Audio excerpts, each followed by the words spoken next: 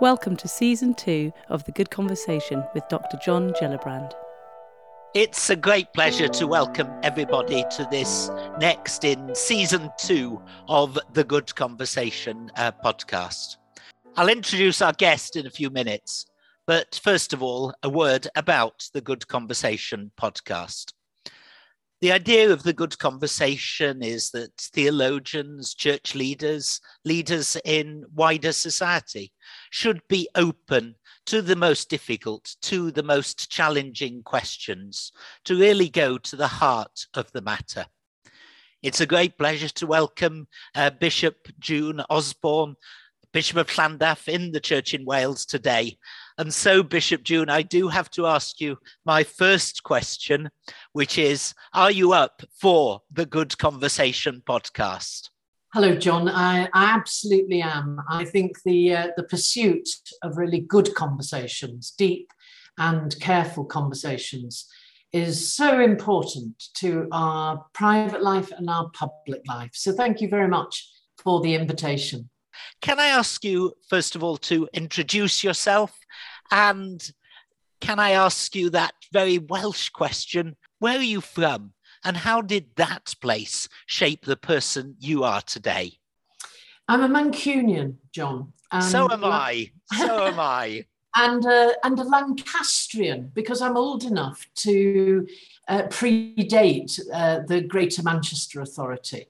So I grew up believing myself to be that twin identity of a northwest lass, really. Funnily enough, I've just been back to some of my roots with my son, who wanted me to have a couple of days of nostalgia with him so that he could find out some of what happened in my first 20 years, which of course are completely hidden from our children. So I've just revisited those roots. But of course, I am also Welsh. I'm Welsh by the fact that I live in Wales, but also that I'm married to a Welshman. My husband was born and grew up the first bit of his childhood in South Wales, in Cardiff. And so I'm very conscious that the world I inhabit now in the Diocese of Llandaff is very familiar to my in-law family. Indeed, I meet them all over the diocese. Not all of them are Anglicans.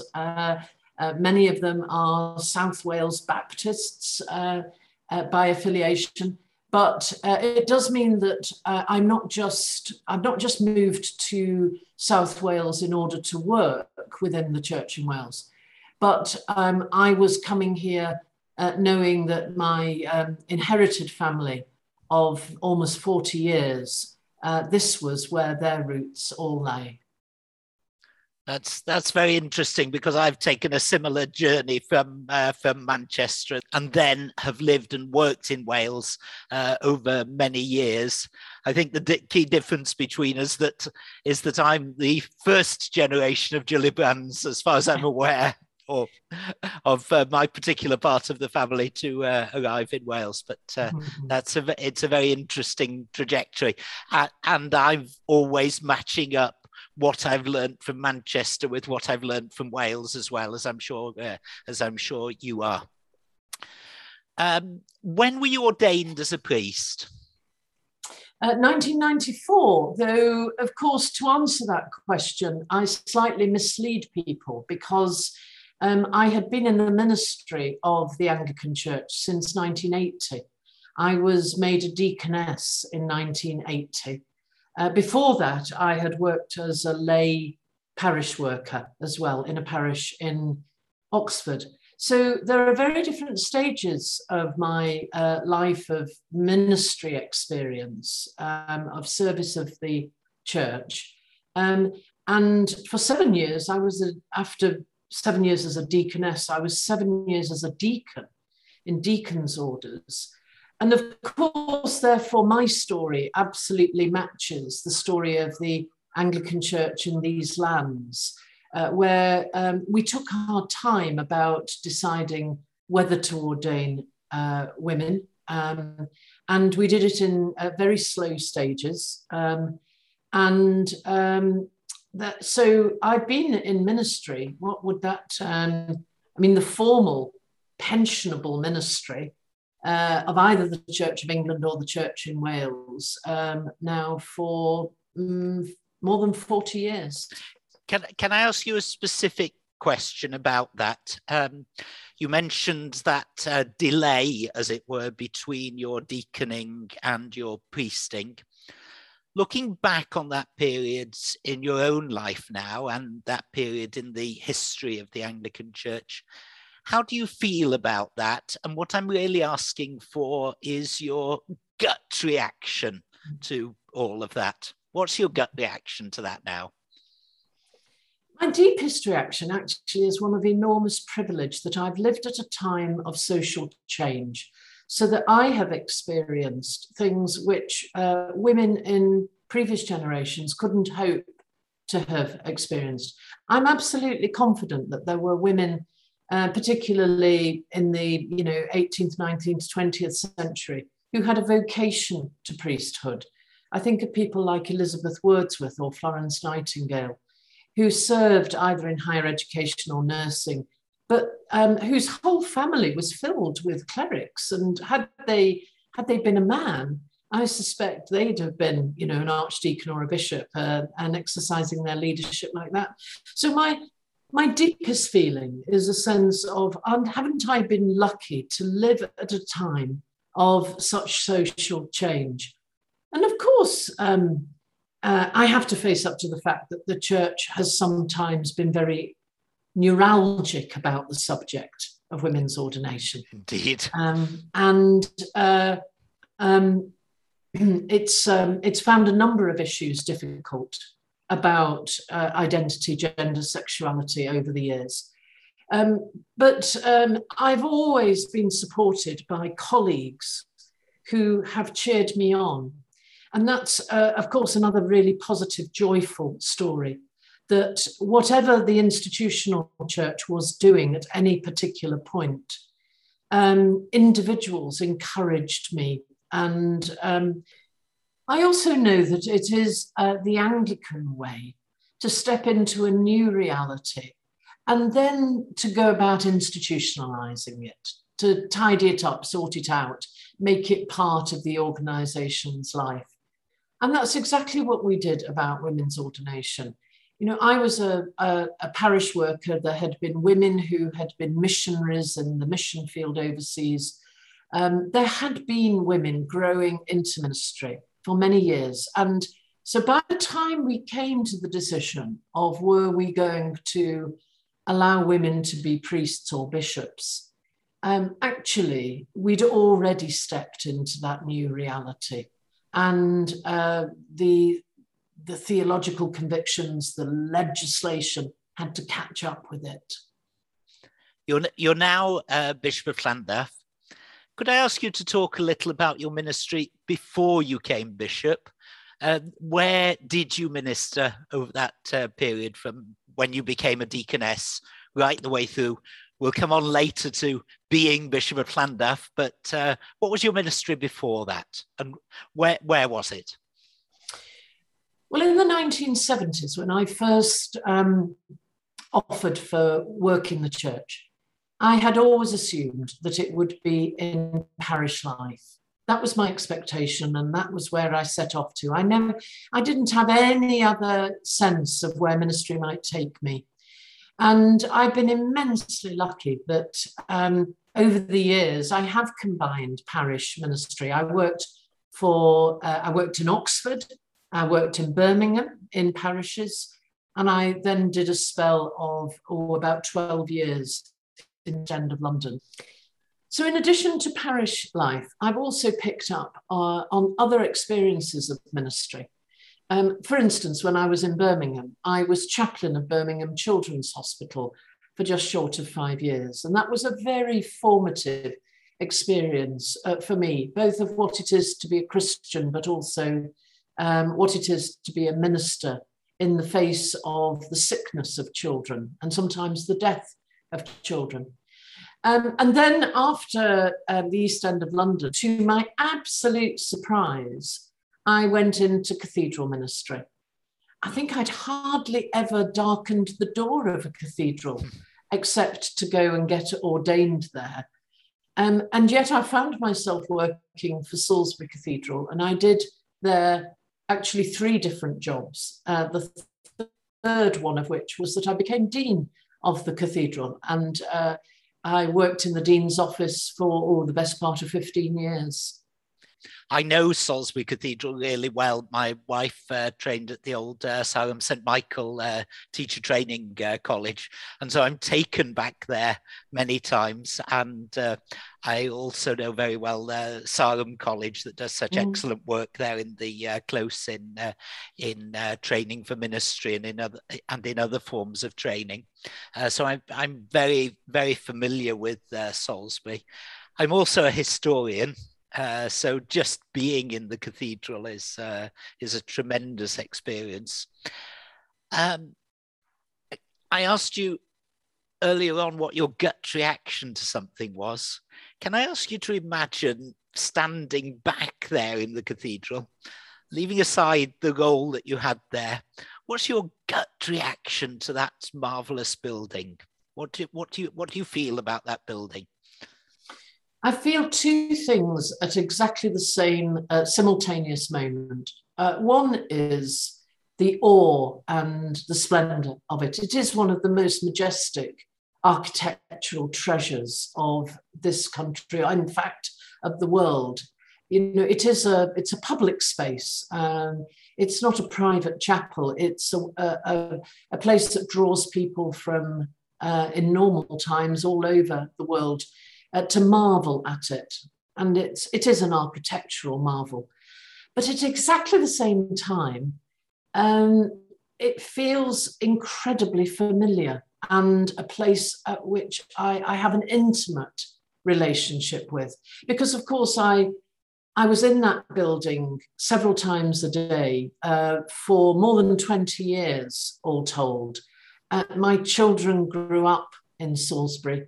It was right in front of our front door. So as we came out of our front door, the spire rose above us. And it was just home. It was a place where my spirituality changed, my life changed. I lived out my family life.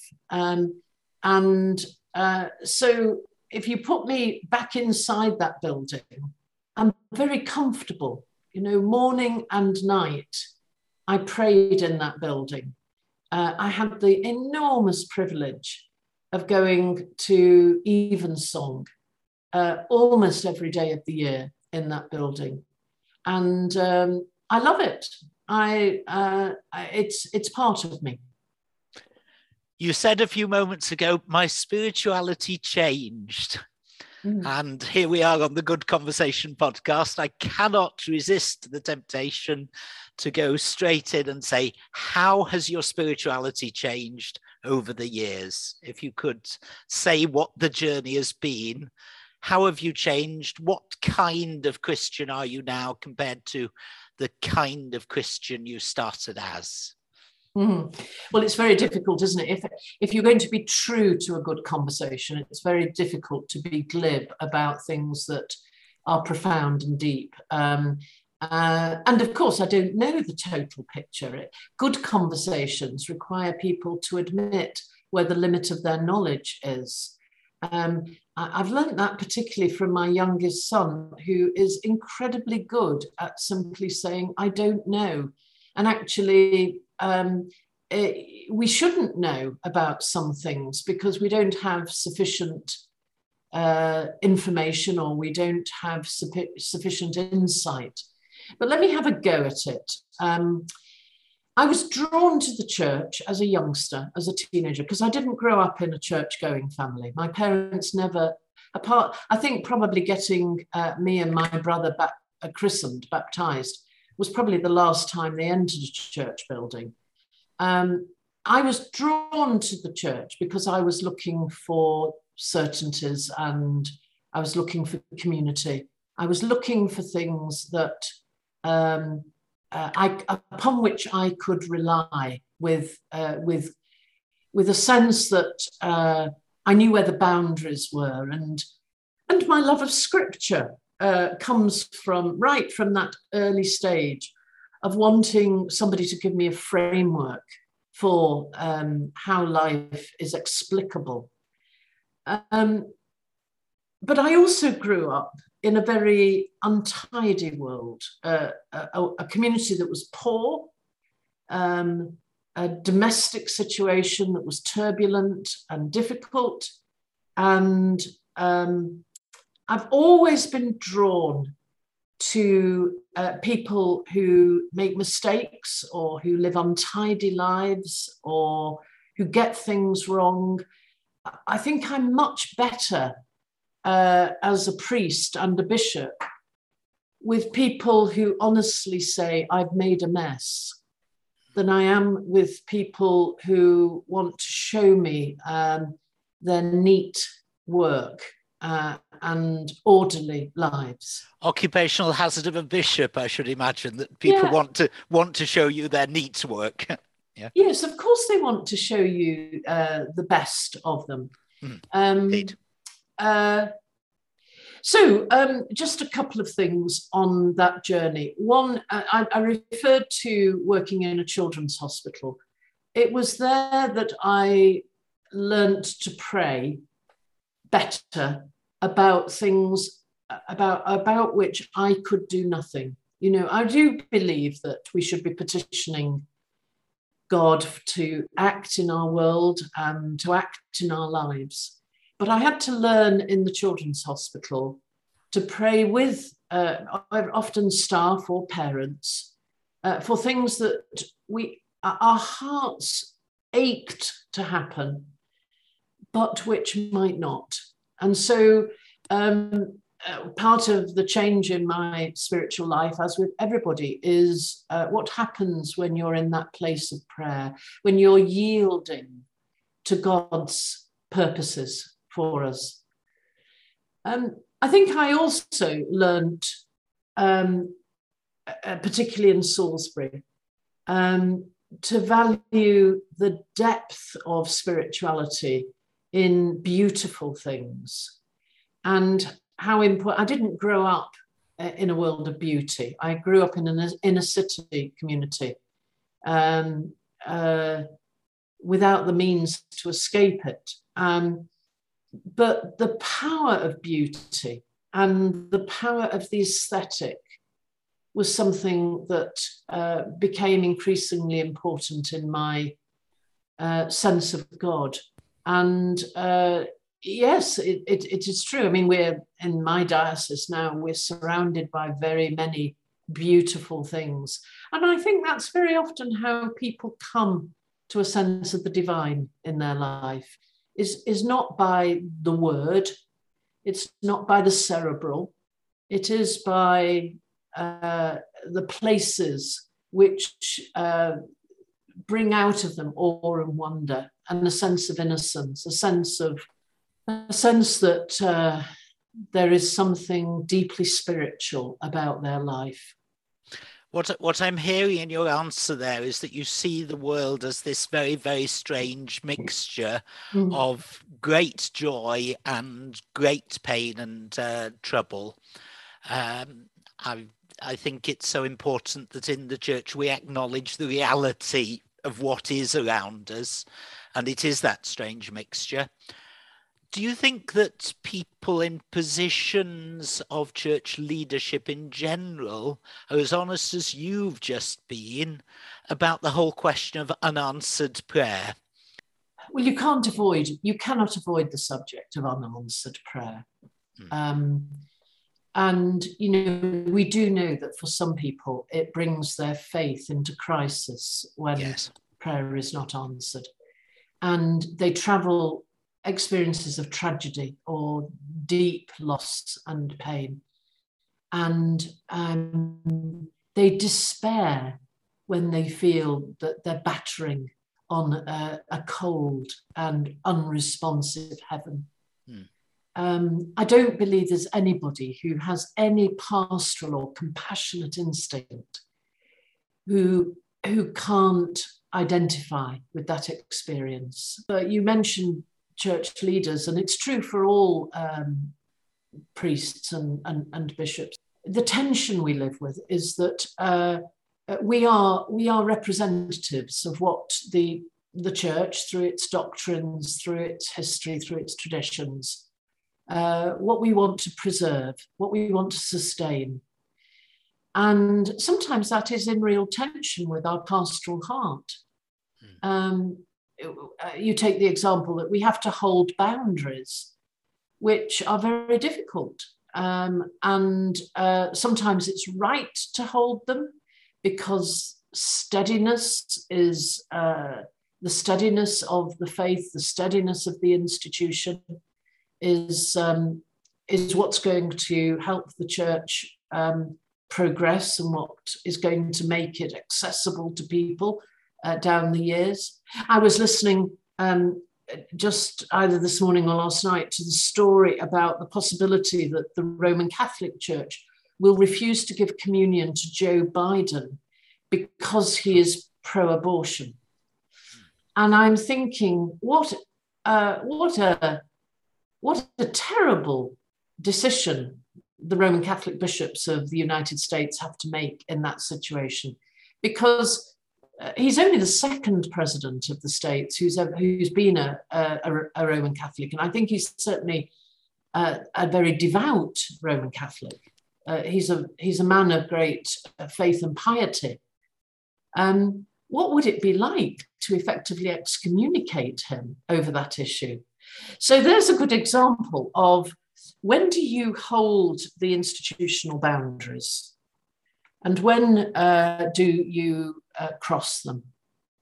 And the question of unanswered prayer is a very good example of when do you go on as a church leader saying God always answers prayer, and when do you rage with people?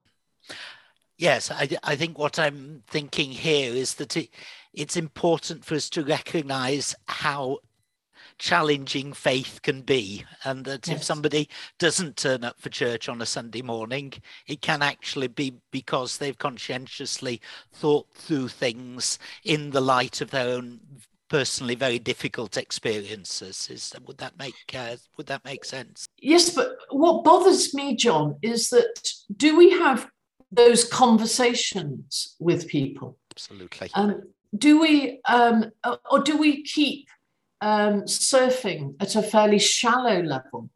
Actually, one of the good things about the pandemic is that Christians have had to take their worshipping life and their spiritual life back into their home much more. And they've had to connect with the community from their Zoom screen or remote Bible study, whatever it is. And actually, one of the challenges to people like myself is we may think we know people. We may think that they are people of faith, but to what extent do we sit alongside them and give them permission to talk about where their faith has been strong and where it is weak? Right, let's go to the real. This next bit is a question I've always wanted to ask a bishop. And it's this. Imagine that you're not talking now to somebody who's been in ordained ministry for 30 years and has been attending church since the 1970s.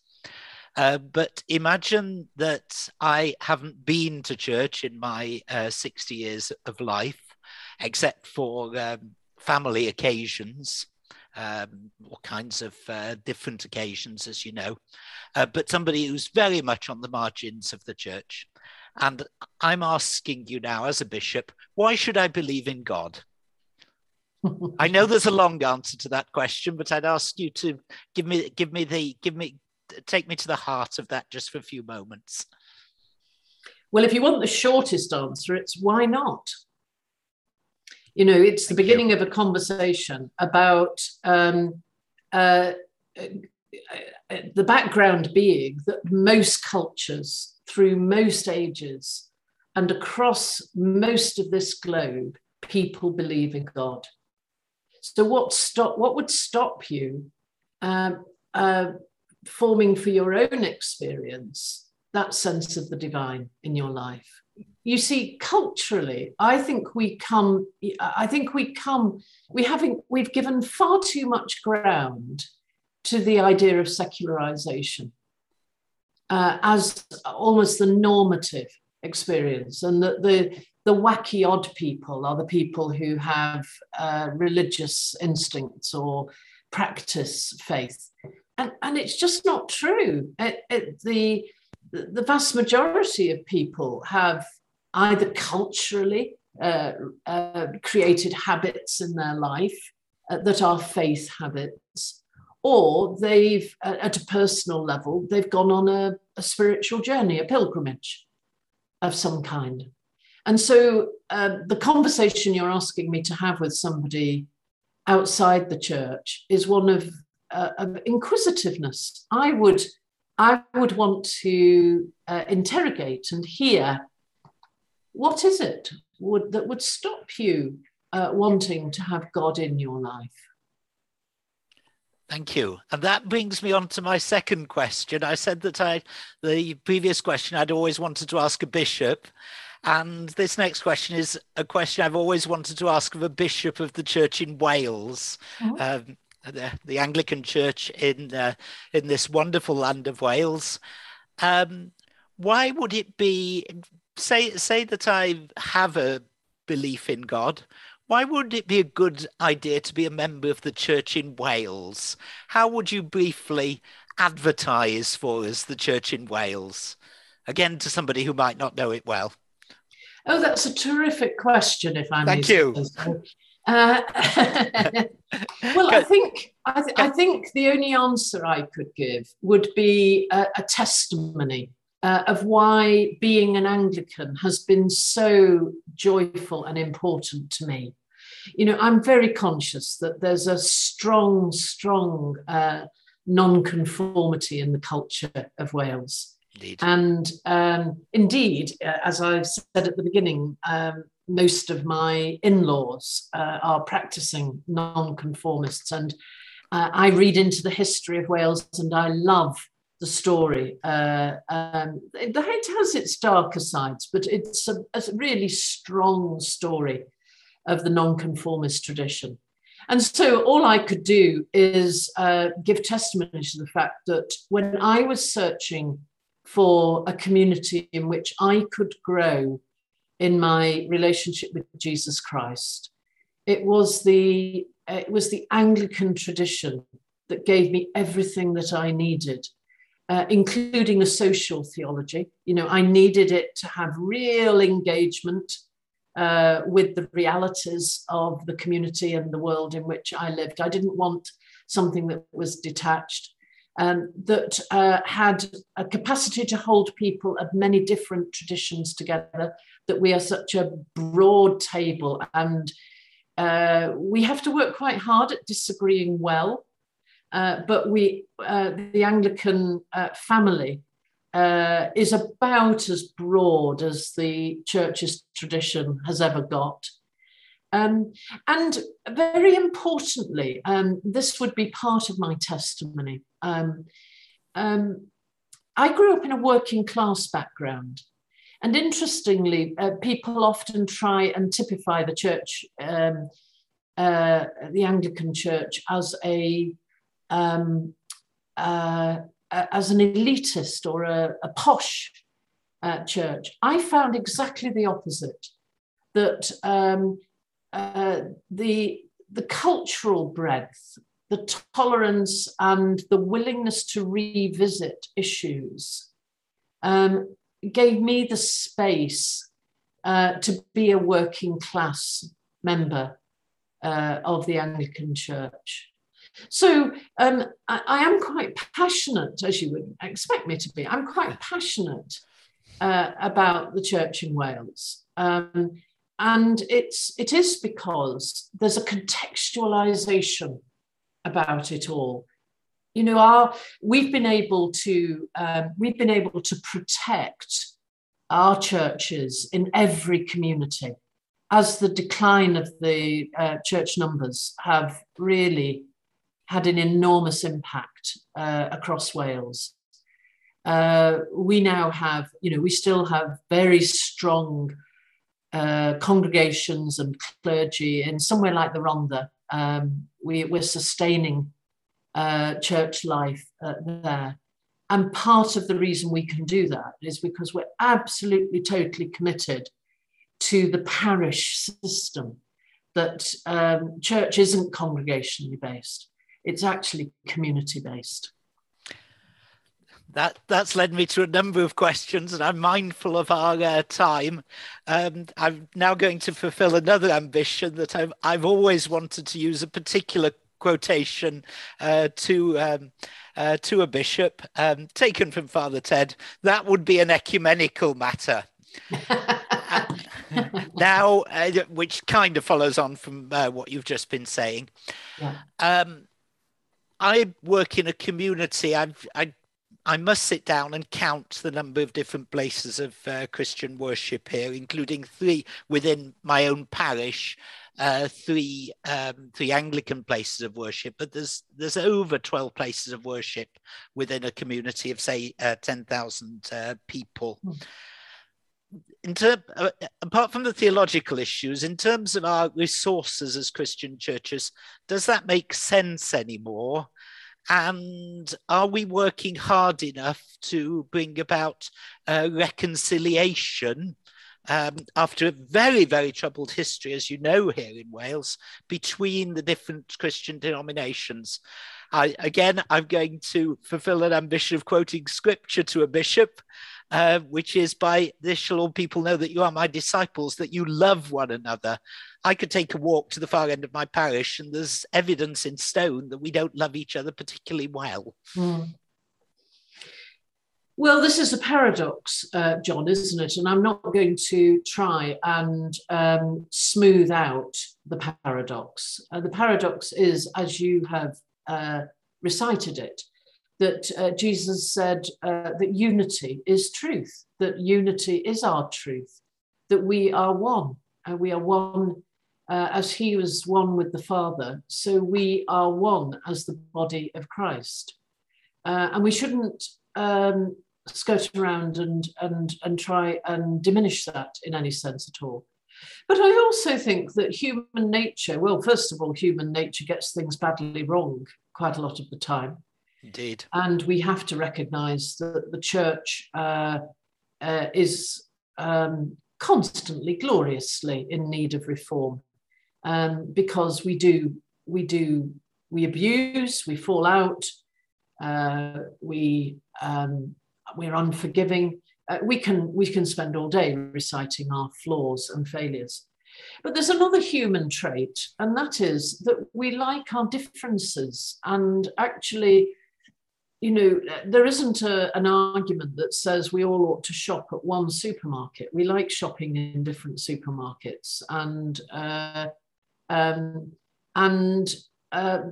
the same instinct of wanting to express human creativity shows itself in the different emphases of the church. And so some churches are much more Presbyterian in their governance. Some are much more Episcopal in their governance. And I have churches across my own diocese that look as if they could barely belong to the same denomination, the same tradition. Yes, and indeed. I rejoice in it. I in the 1960s and 70s and 80s, the ecumenical movement felt as if it was an attempt to put us all in the same melting pot. Actually, I think we've gone the opposite direction now, and we actually see the benefit of regarding, respecting, enjoying each other's strength of traditions and inclinations. But none of that means that we can be unloving or live in silos apart from one another. Some of the best initiatives, take something like street pastors, which has, or Open the Book, which have both been really important and successful church initiatives, have been done ecumenically. What matters is that we let 1,000 flowers bloom. Splendid, splendid. I have to say I was trained at St Stephen's House, so I'm very aware that sometimes we can be mistaken for a different ecclesial communion. Now, I arrived in Wales in 1988. Wales has changed enormously over that time, and particularly with the advent of devolution. And it was a wonderful privilege to interview the Reverend Aled Edwards, who's taken such a part in those processes over many years. I remember many years ago going down to the bay in Cardiff, and it would be wonderful to go in a TARDIS and tell myself what it is like now, and particularly there with the Welsh Parliament at the centre of it all. The question I want to ask then, and I know it's a tough question, but I'm going to ask it, what's the relationship between the church and politics? What's the relationship between theology and politics?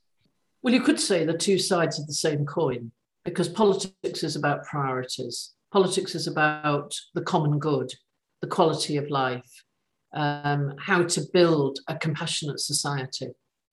And so faith communities ought to be utterly invested. They ought to pray for our political leaders. We ought to protect our political leaders from some of the abusive habits that are going on at the moment. And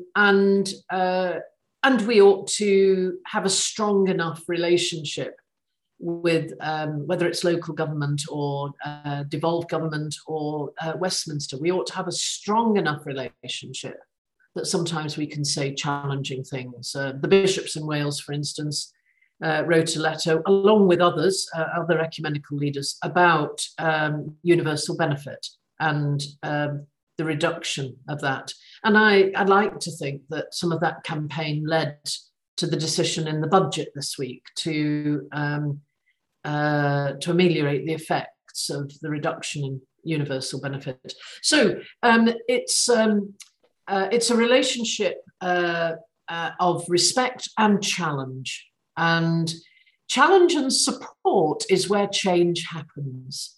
So if you ask me for a simple answer to the relationship between faith and politics, I would say it's support and challenge, because that actually is where change happens, and all of us actually are in the business of change. We're in the business of working for the better good. Would it be fair comment then to say that the Church in Wales can be a critical friend of politicians of all kinds down in the Bay in Cardiff? The fact is that all politicians deserve our engagement with them. And we will sometimes disagree about policy priorities. But, you know, particularly at the moment with a massive health crisis going on, I think the divisions between political parties are less significant for us than our need to build a consensus about how we pull together to protect the most vulnerable and to build back better, as we say.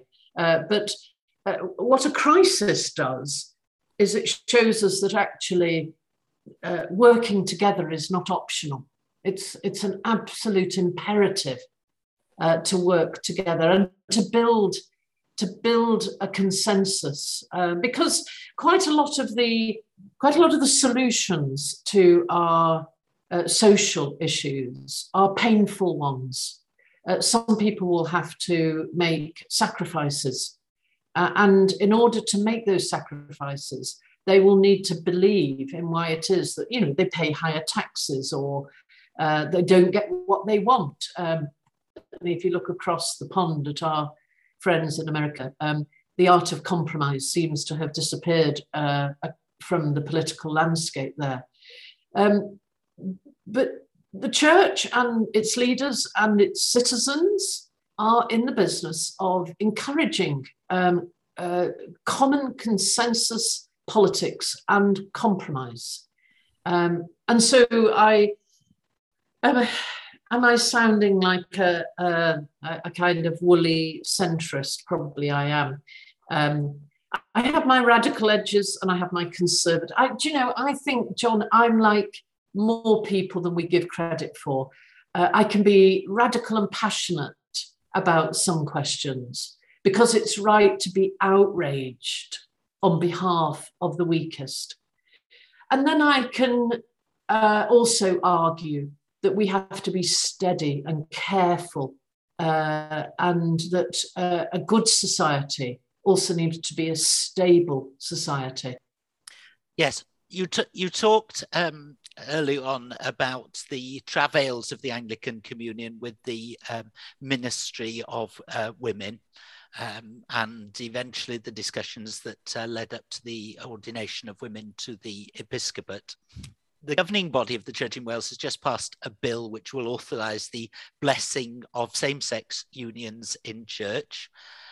First of all, do you rejoice in that decision, as I do?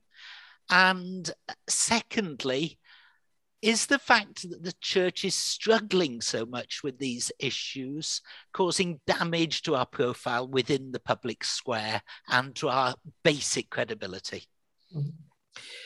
Well, it's on record that all of the bishops of the Church in Wales supported the bill for the new liturgy. It's experimental. It'll last for 5 years, and we anticipate that in the course of that 5 years, we'll have to address both the doctrine of marriage and also what our stand is on marrying people, same-sex marriages in church. So we're on this is a subject that's going to be with us for a number of years. And yes, I do rejoice in that decision. I think the governing body made a bold decision, and it was the right decision.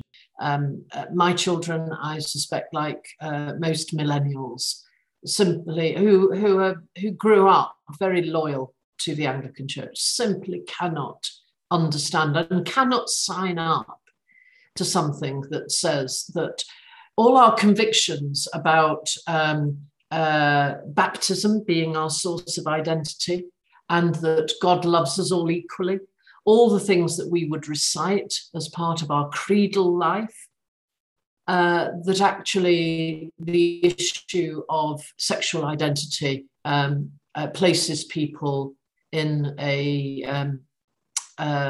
place where we make exceptions for their lifestyle and their, it is a question of fidelity. It's a question of loyalty, fidelity, lifelong commitment.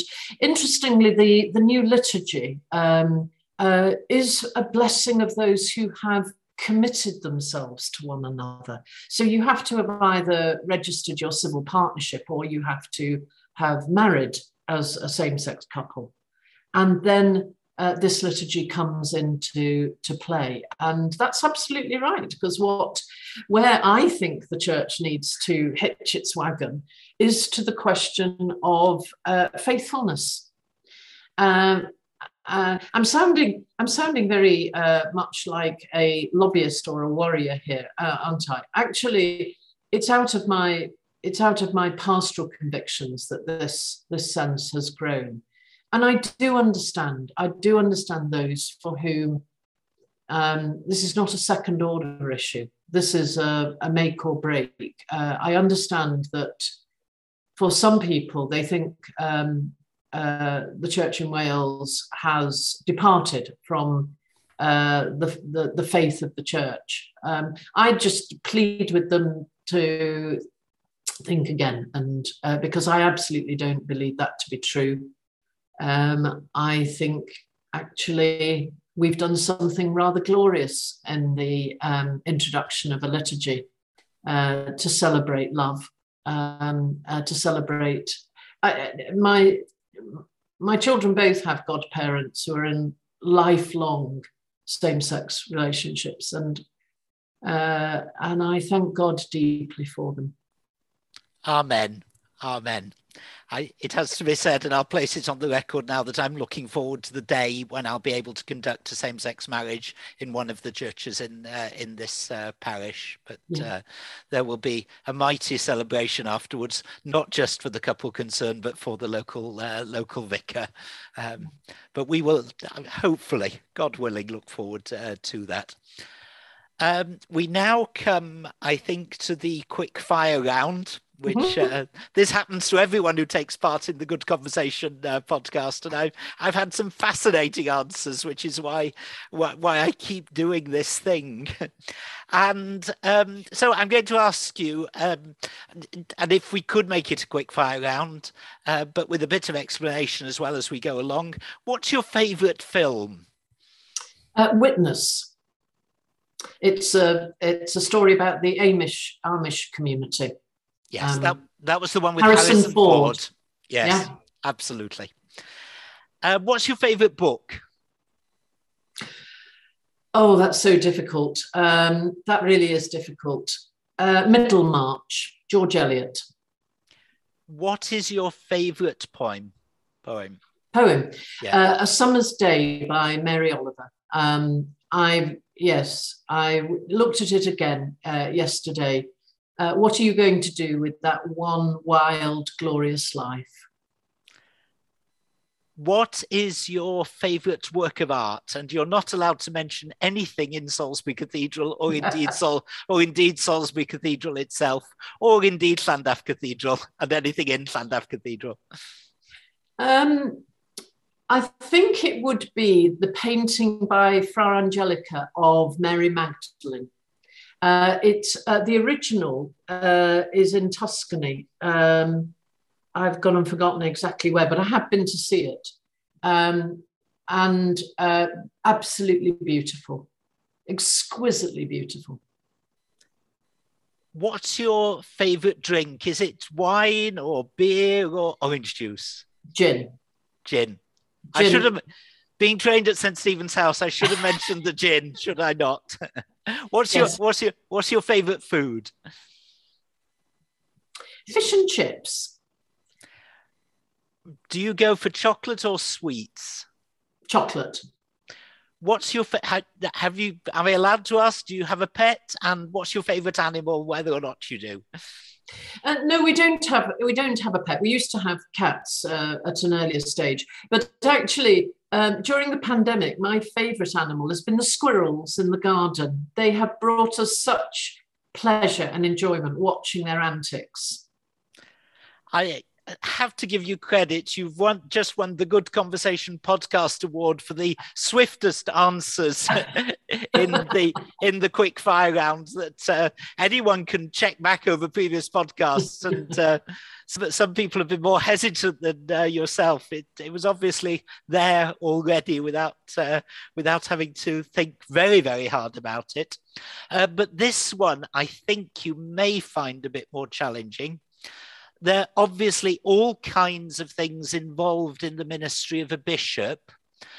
What is your favourite aspect of being a bishop? Or, alternative question, if you don't want to answer that question, what's your favourite, most joyful moment since you were ordained to the episcopate?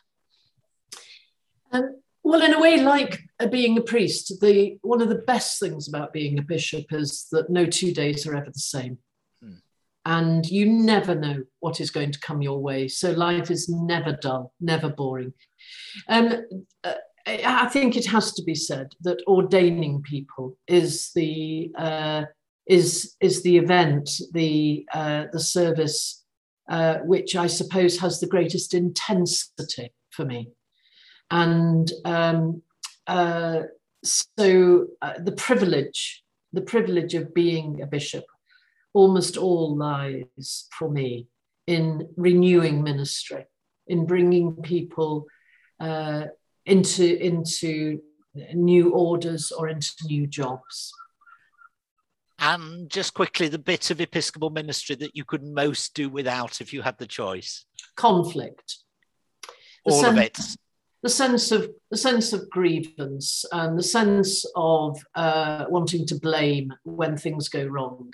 Do you know, if there's anything the church needs to model in our contemporary society, John, it is mercy.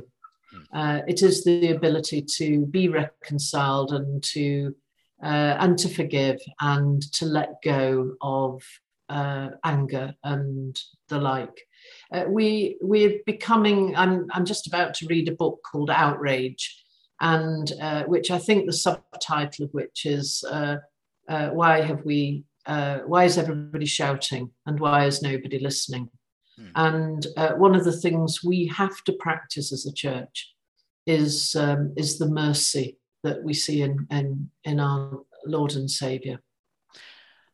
I've seen some extraordinary examples of both of mercy and of mercilessness over the last 30 years, both within the church and outside it. I was very grateful to the Church in Wales for sending me some years ago now on a conflict management course.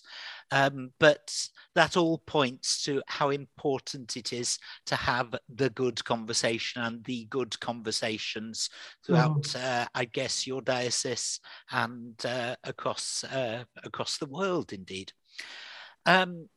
This last question now, as I say, thank you to you for agreeing to take part in the Good Conversation podcast, is this: the church generally, and the Church in Wales in particular, in 20 years' time, are you optimistic or pessimistic?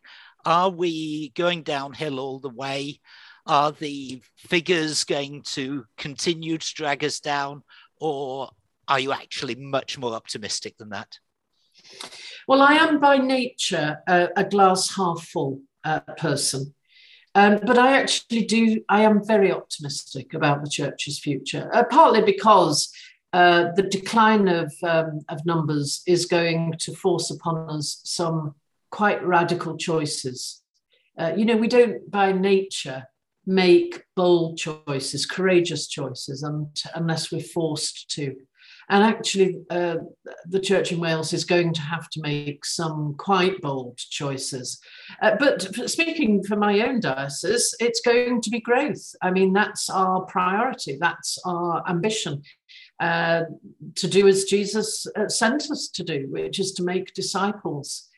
And so I'm I have a wonderful team around me in Llandaff, and together I know that we're going to grow the church and to tell the joyful story and to communicate that faith really matters. So we're going to be quite like the early Christians, not universally popular, but with a joyful future. Would that popularity was never offered by Jesus, was it? Indeed he told not. us not to be anxious, but he never promised popularity. Indeed not. Anyway, I'm going to leave this on an upbeat note that we are looking forward to the future of the Church in Wales. I'm sure that we're going to have many surprises, but can I thank you, Bishop June, for taking part in the Good Conversation and for the way in which you've responded to the challenge of the Good Conversation. I told you that there would be challenging questions. There were challenging questions, and you answered the challenging questions. Thank you very much indeed. This has been the Good Conversation podcast with Bishop June Osborne, Bishop of Llandaff, and hosted by the Rev'd Dr. John Gillibrand. Thank you very much indeed to all my listeners. Thank you for listening to Good Conversation with the Rev'd Dr. John Gillibrand. This podcast was produced by Phil John with music by Dan Greensmith.